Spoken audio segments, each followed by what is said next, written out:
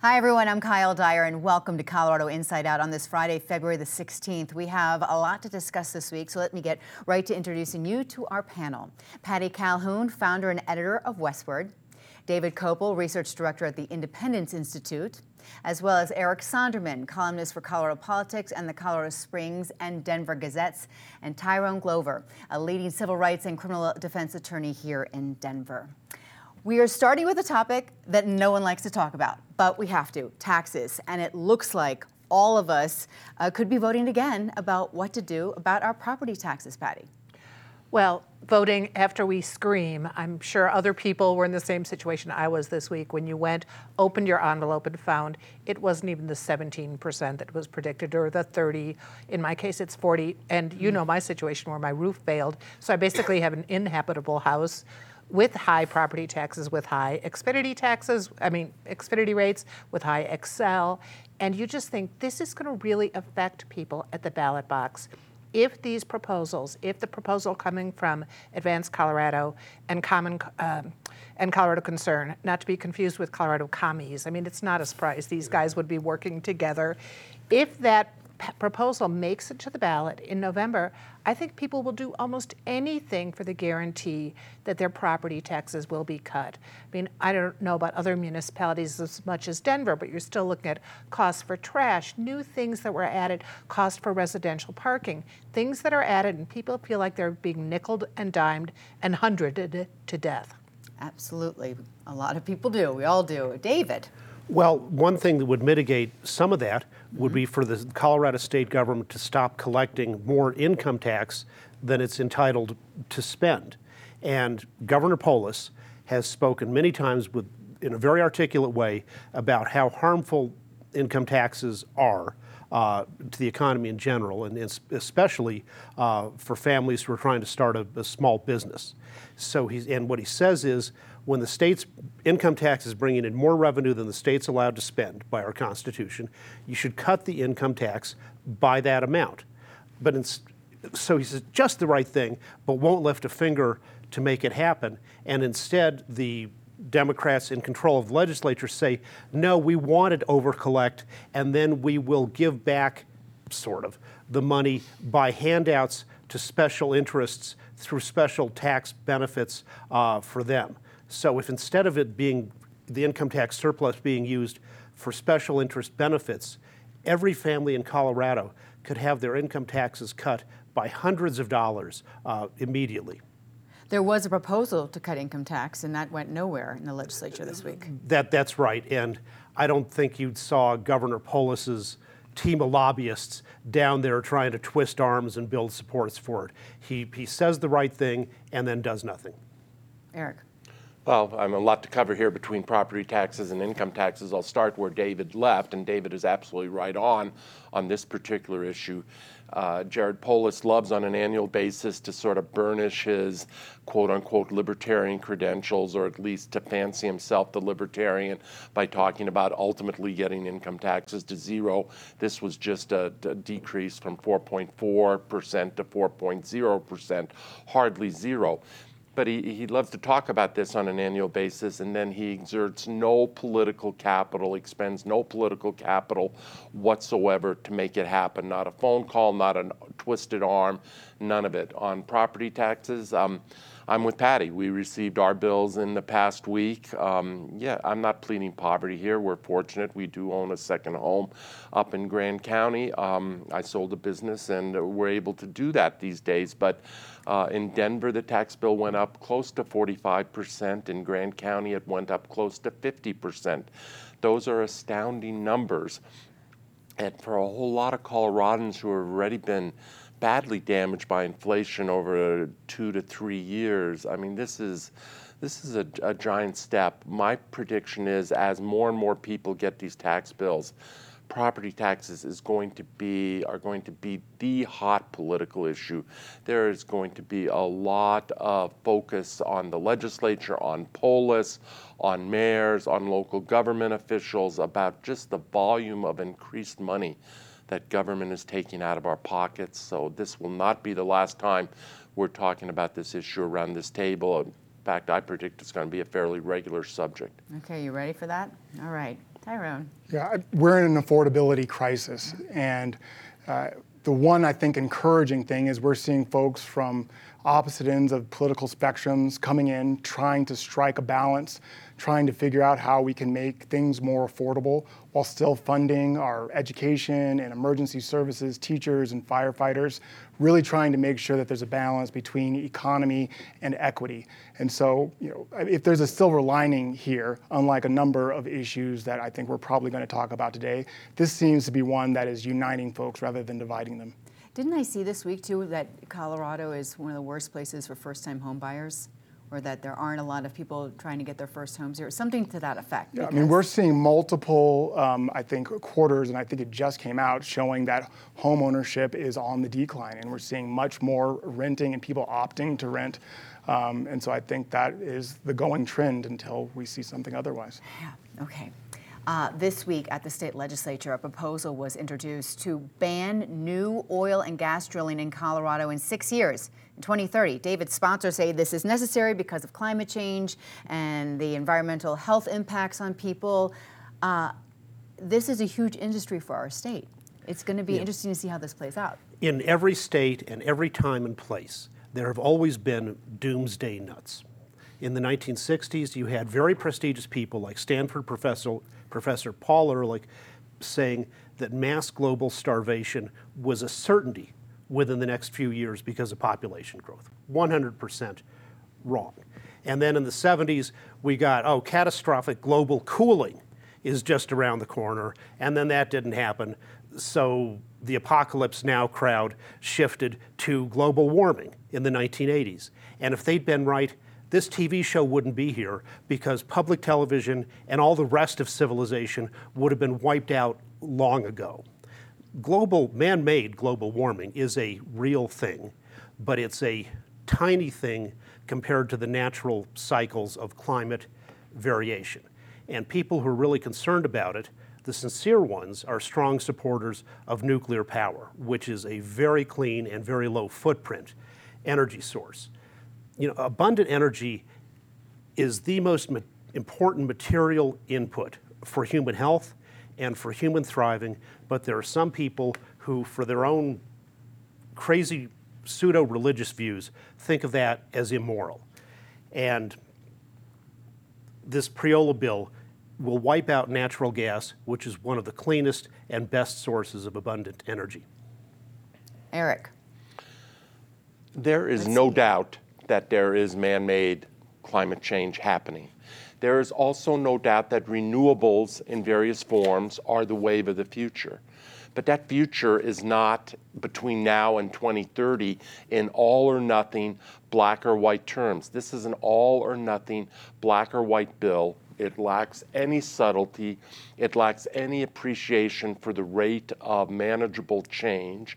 It lacks any recognition for the role of oil and gas as an industry, as part of Colorado's economy, the number of households that are dependent on it. And I'm not talking about rich people in Cherry Hills Village who might own an oil and gas company. I'm talking about people in Weld County and a whole lot of other places who are working the front lines of different oil and gas operations. This is just part and parcel of this tendency of Democrats in this legislature, given their super majorities, to scratch every itch and to scratch it at a very deep and unmanageable level. I assume this will be killed. Governor Polis does not want to see this on his desk. He does not want, he knows better than to sign this bill, but he does not want to be put in a position with Democratic constituency groups who worship at this altar of casting a veto for it. So I would assume they will see that this never sees the governor's desk. I would hope so. This bill, to me, seems more like a frustration with the session after session lack of proactive solutions coming forward to address what is a crisis. This is not something that is hypothetical. We're seeing weather events like we've never seen before. We're breaking record after record, year after year. I was just up in Juneau, Alaska, and saw the Mendenhall Glacier, which has receded just hundreds and hundreds and hundreds of yards back and is a scintilla of what it used to be. This is real. This is here, and something needs to be done about it. And we're not seeing anything proactively coming in from the critics, right? And so now we have this very ambitious bill. To me, this is sort of a shot fired over the bow. Eventually, one of these things is going to get through unless we all come together, unlike the last topic, and actually come up with something that's common sense and makes sense for everybody. Mm-hmm. Patty. Well, to play off another thing Tyrone said, affordability is such an issue now. So that's one thing that is going to help this bill go down, which is people cannot afford all renewable energy yet. We're not there with the industry, as Eric said. That's more in the future. We can push to that goal, but we're not there by 2030. And if energy is more expensive, we're not willing to give up the things we plug in. We're not ready to give up our cars yet. And that's going to be one of the big issues is how much can we afford to pay for? But the other thing is there is a will. This week, Colorado College released its annual Conservation in the West poll, and for the first time in 14 years since the poll began, residents of the Rocky Mountains, and especially Coloradans, are concerned about water shortages. The majority are concerned, more than have ever been concerned before. Definitely climate change. So the question is, how much of that is just lip service, and how much are people willing to pay in order to protect the climate? Okay. All right, let's discuss again the migrant situation. It is an issue that keeps evolving every week, every day. We're seeing informational meetings in local communities about migrants. We are also seeing misinformation about migrants. And then let's also discuss what is actually happening. I'll start with you, Eric. Well, there's a lot here. Speaking of those meetings, Kyle, we saw meetings in Lakewood and in Colorado Springs where people were addressing sanctuary city status. I'm not a fan of sanctuary cities. I think it's a form of nullification, and we know what nullification has meant in the South in terms of civil rights laws and whatever. I'm not a fan of nullification as a concept, but there was an ugliness to some of these meetings. We're dealing with real people, real lives. They need to be dealt with compassion. They've gone through hell to get out of where they were living. They've gone through hell to get here. That does not mean our country has an unlimited carrying capacity. I've written about this many times. We have to get control of our borders. A sovereign nation has to determine who comes in to that country. Republican Party obviously has chosen, led by Donald Trump, that they would rather have this as a campaign issue than to do anything about it. So their solution is, let's cast an impeachment vote of the Homeland Services director, as if that is somehow a solution to the problem. Both parties are complicit in this thing.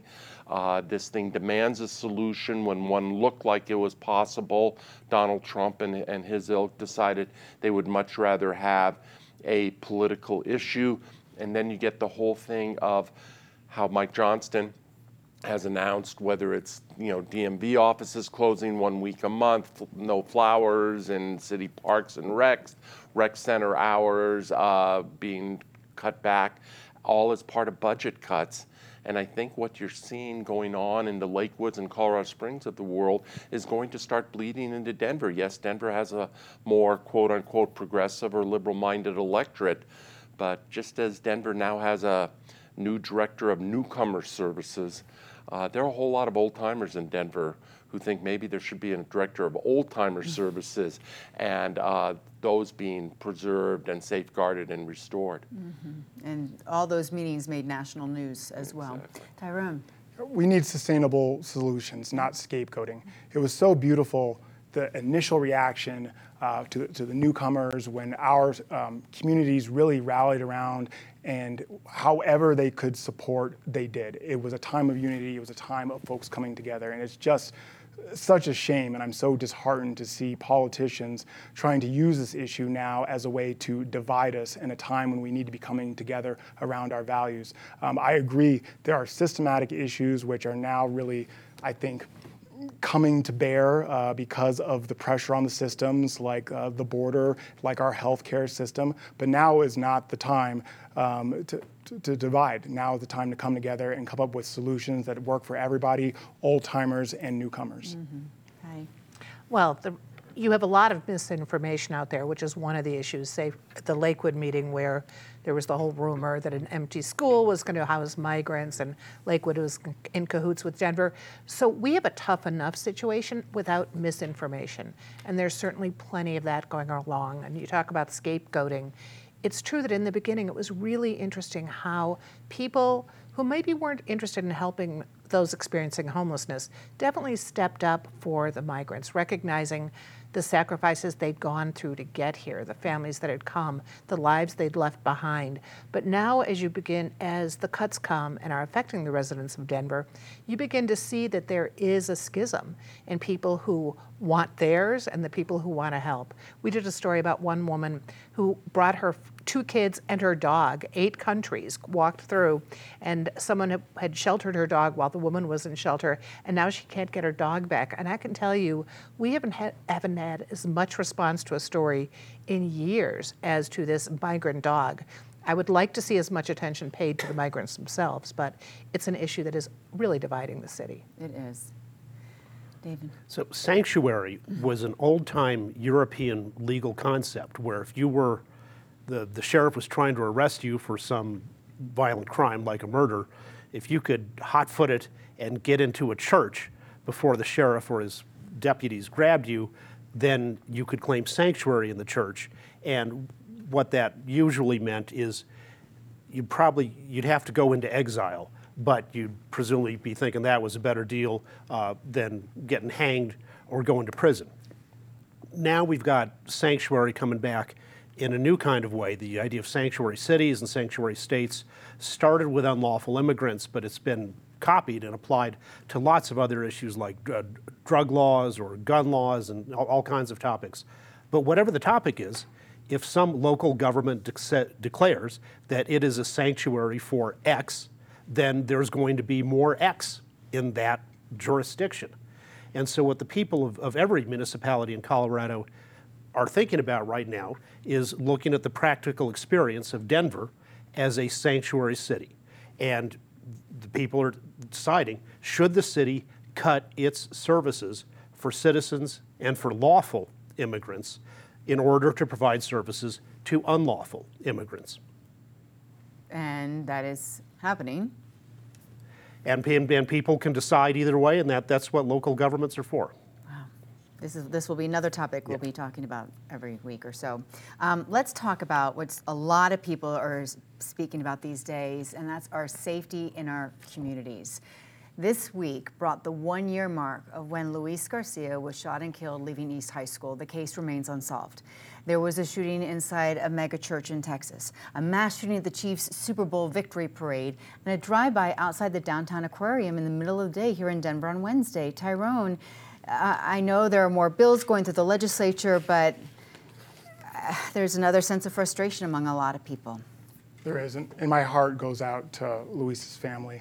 I think the saying, justice delayed is justice denied, definitely applies here. But hopefully there is some light and some hope. My understanding is that they're presenting a case which normally means there's at least a suspect, but whether there's probable cause to charge will be determined. I think dealing with all of this in light of the Brune decision has just been especially difficult.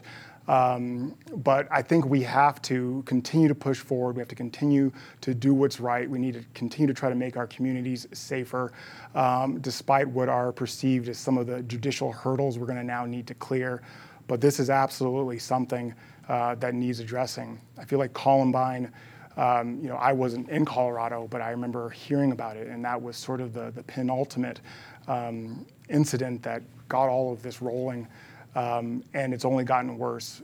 There's common sense solutions. We need to come together, and we need to advance those. And the folks that are pushing back and are trying to kill a number of the bills that are working their way through the session, maybe they need to put something forward, and maybe they need to come up with some of these solutions instead of just trying to kill everything that the other sides are trying to advance. Patty? Well, the good news is that actually violent crime is down in downtown Denver and in Denver in general, but down still isn't down enough. So we want people to feel safer. We want people to realize they can go out. We're going to see an explosion around the country now after the Super Bowl shootings, just as we did after the Nuggets championship. This is the kind of thing that gets more attention than the student shot outside East High School or maybe the downtown aquarium, whatever that was, and supposedly he was targeted. It wasn't something random. But we're seeing the legislature considering gun packages again, the size they haven't done since back in 2013, 10 years ago. Will they make it through? One or two might. I'm guessing David will be shooting down some of the logic on those bills. But people need to know Denver is safer than it was, but it's still not safe enough. And it's not just Denver, right? It's everywhere. It's I mean, everywhere. If you look at Aurora, if you look at their crimes in the hinterlands of Colorado that are really appalling. Mm-hmm. Well, right, David. Crime goes up and down for lots of causes, but historically, Colorado has always had a lower overall violent crime rate than the United States until the past few years. And now Colorado has a violent crime rate that is much higher than the United States overall. And that has many causes. One of them is that in Colorado, a convicted violent criminal typically only serves 43% of his sentence. There was a bill in the legislature to change that. That got killed. The two perpetrators, suspects, of the shootings at the Kansas City Chiefs celebration are both repeat criminals who didn't like each other and saw each other at the event, and then they started shooting at each other, and a lot of people got in the crossfire. It'll be interesting to, as we find out more, to know why both of those perpetrators were not in prison in the first place, given their existing records. The anti-gun jihad at the legislature comes from folks like the Giffords organization, and Ms. Giffords has very forthrightly said what her objective is: no more guns, gone. And so the legislature, compliant with that vision, has been enacting laws to crack down on peaceable citizens rather than on violent, dangerous people. And an example of that was just this week, where if you steal a gun right now in Colorado, that's just a petty offense. And there was a bill, and yet stolen guns are the #1 source of guns for violent criminals. So there was a bill to increase that penalty. The governor supported it, and the majority in the committee killed it. So they're very tender in protecting violent gun criminals, but very aggressive in cracking down on the peaceable people. And violent gun criminals in Colorado serve nearly double the sentence in the Department of Corrections. So there is an enhancement for a crime of violence. And so unlike, and I don't think there's any data or evidence that necessarily says that because of that, they are committing more gun crimes. So there's not, in my view, really a nexus between the two. Where there is a nexus is that this assault weapons, we know what is being used in the King Soopers shootings. We know what's being used in Club Q. We know what was used in Columbine. We know what was used in the Aurora Theater shooting. Okay, there's an actual nexus there. And you think you ban those guns, then there's not going to be any more mass shootings. And people will just bring 2 handguns to it. This whole assault weapon thing is an example of something where people who don't understand guns are easily distracted. A so-called assault weapon fires at exactly the same rate as any common handgun. It's not more, and if you look at the power of the bullets, it's on the lower side compared to other rifles. So again, this is a distraction, and then the people who are in favor of this, like Giffords, they understand that assault weapons are just the opening point in banning all guns, because this is what they can get away with in particular. We'd be better off focusing on not only giving violent gun criminals long sentences in the court, but then making sure they actually serve those sentences, because while they're doing that, they can't be committing crimes against other people. And David, you know there's a difference between a handgun and an AR-15. Anyone who's been to a gun range and someone pulls out an AK-47 or an AR-15 and starts firing it down the line, can just even sense and feel the power, those rounds and what they do to a human body and the efficiency with which they're able to do that, and the accuracy with which they're able to do that with a long-range weapon. It's a much more devastating military-grade firearm than a handgun. Every rifle is more powerful in general than every handgun because they have a longer barrel, so the bullet gets more velocity behind it and has more power. This notion that the AR, the most popular rifle in American history, 20% of current gun sales, is some super powerful weapon is a flat-out lie. The .223 or .556 caliber, if you look at their kinetic energy, which is the power with which they hit a target, it is lower than for other rifles. And if you're shooting that out of a hunting rifle, that's one thing, but if you're shooting that out of a 30-round extended clip or 100-round barrel out of an AR-15, it's not only the power, it's the efficiency and the accuracy. People who couldn't hit the broadside of a barn with a handgun can be deadly accurate with an AR-15 or similar weapon. Right, so you don't think the law-abiding citizens should be able to have an accurate gun that they can use. I agree that an AR can be easier, because it's lower powered, it's easier for people who aren't real big and tough to use defensively. And you're saying you don't like that. You think that a gun being accurate makes it something that should be higher on the list of what to ban. I think that those guns that are that powerful need to be kept out of the hands of people who want to go out and do harm to children, who want to commit mass shootings. And yes, you have like the mother who was recently convicted, who was lawfully owning an assault rifle, but it fell into the hands of her child. We've seen that time and time again. If we can figure out how to keep lawful guns out of the hands of people with unlawful intentions, then I think that's a step forward. And we agree on that one. And this is being brought up again in the legislature, so there'll be more discussion. Eric, your thoughts? My column runs under the heading of down the middle, and that's how I feel somewhat in this exchange, sitting here between friends David and Tyrone. I think too often in this debate we get caught up into an either-or dichotomy. Either it's guns or it's punishment. Either it's gun control or it's mental health. Why can't it be all of the above? Yes, I think, to David's point, there has been a mood in Colorado policy over a few years of leaning towards lightening sentences, decriminalizing some crimes, etc. I think people who commit violent crimes should do their time, and that time should be extended.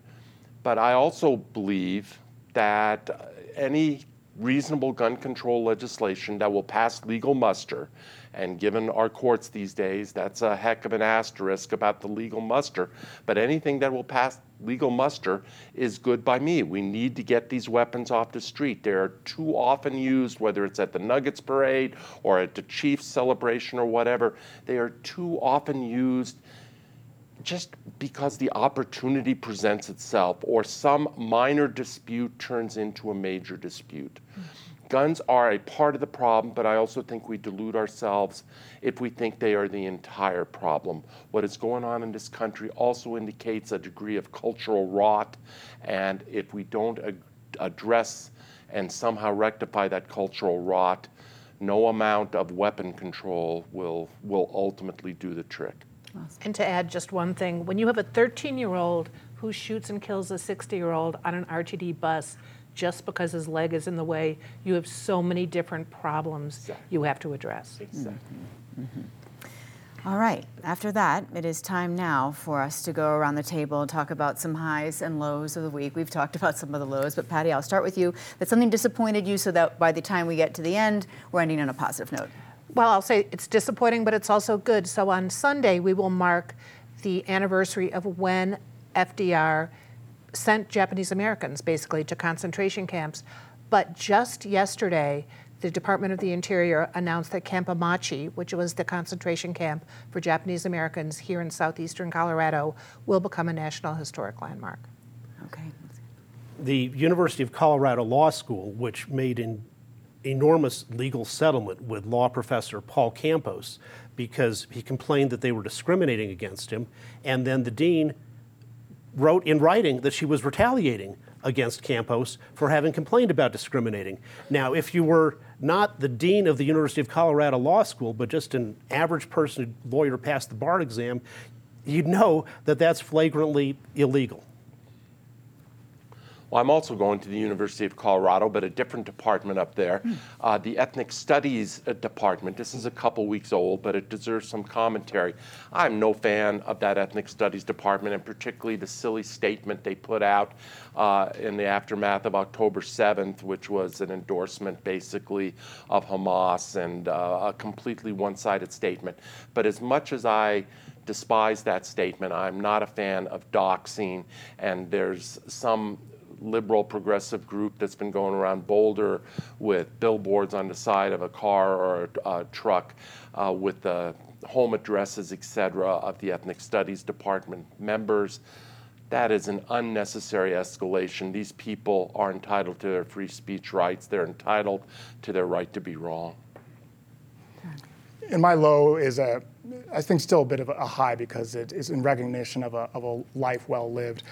Kevin Williams, who was a titan in disability rights law, passed this week. His relentless pursuit of justice and equality. I mean, he not only broke legal but physical barriers, and I think that his work will continue to live on and be really a testament to his legacy and power of advocacy. Okay, all right, Patty, something positive. Well, Aurora has been dealing with a lot of growing pains, and they just hired Ginger White, who had been head of theaters and arenas in Denver, or I should say arts and venues. They've hired her to do cultural supervision. It'll be a great addition in that town. Okay. Well, the pro-Hamas mobs across the country have been engaged in these mini insurrections of preventing lawful legislative bodies from functioning. And so this week we had, for the third time, the pro-Hamas mob shutting down the Denver City Council. And happily, the Denver City Council stood up to this attack on democracy and rejected a pro-Hamas resolution. Right on to both Patty and to David. I'm going to real quickly mention 3 Republicans.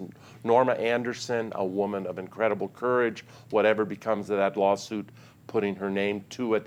Keith King, a legislator who passed away in the past couple of weeks, a true champion of school choice in this state. And lastly, Ken Buck, for being that rare vote against the impeachment of Secretary Mayorkas.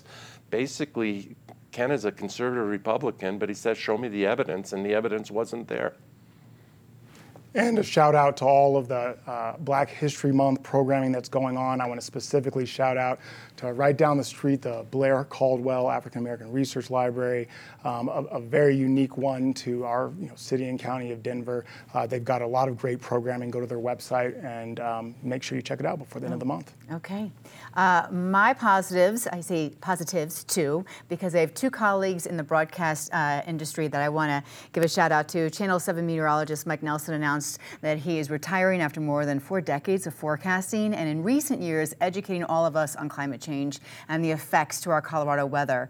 And how can we forget his fabulous tornado dance that he has brought to Colorado schools over the decades? Mike will be retiring in December. Now, leaving a little bit sooner from the local TV scene is Jenny Kavnar, who for the last 12 years covered the Rockies and was a TV host during games. Jenny is now headed to the Oakland A's to become the first woman to be a play-by-play announcer in Major League history. So congrats to her. Both Jenny and Mike show when you love what you do and you give it your all, good things happen, and those all around benefit from it. Thank you, panel, for joining us this week. Thank you for watching or listening on our podcast. I'm Kyle Dyer. I will see you next week here on PBS 12.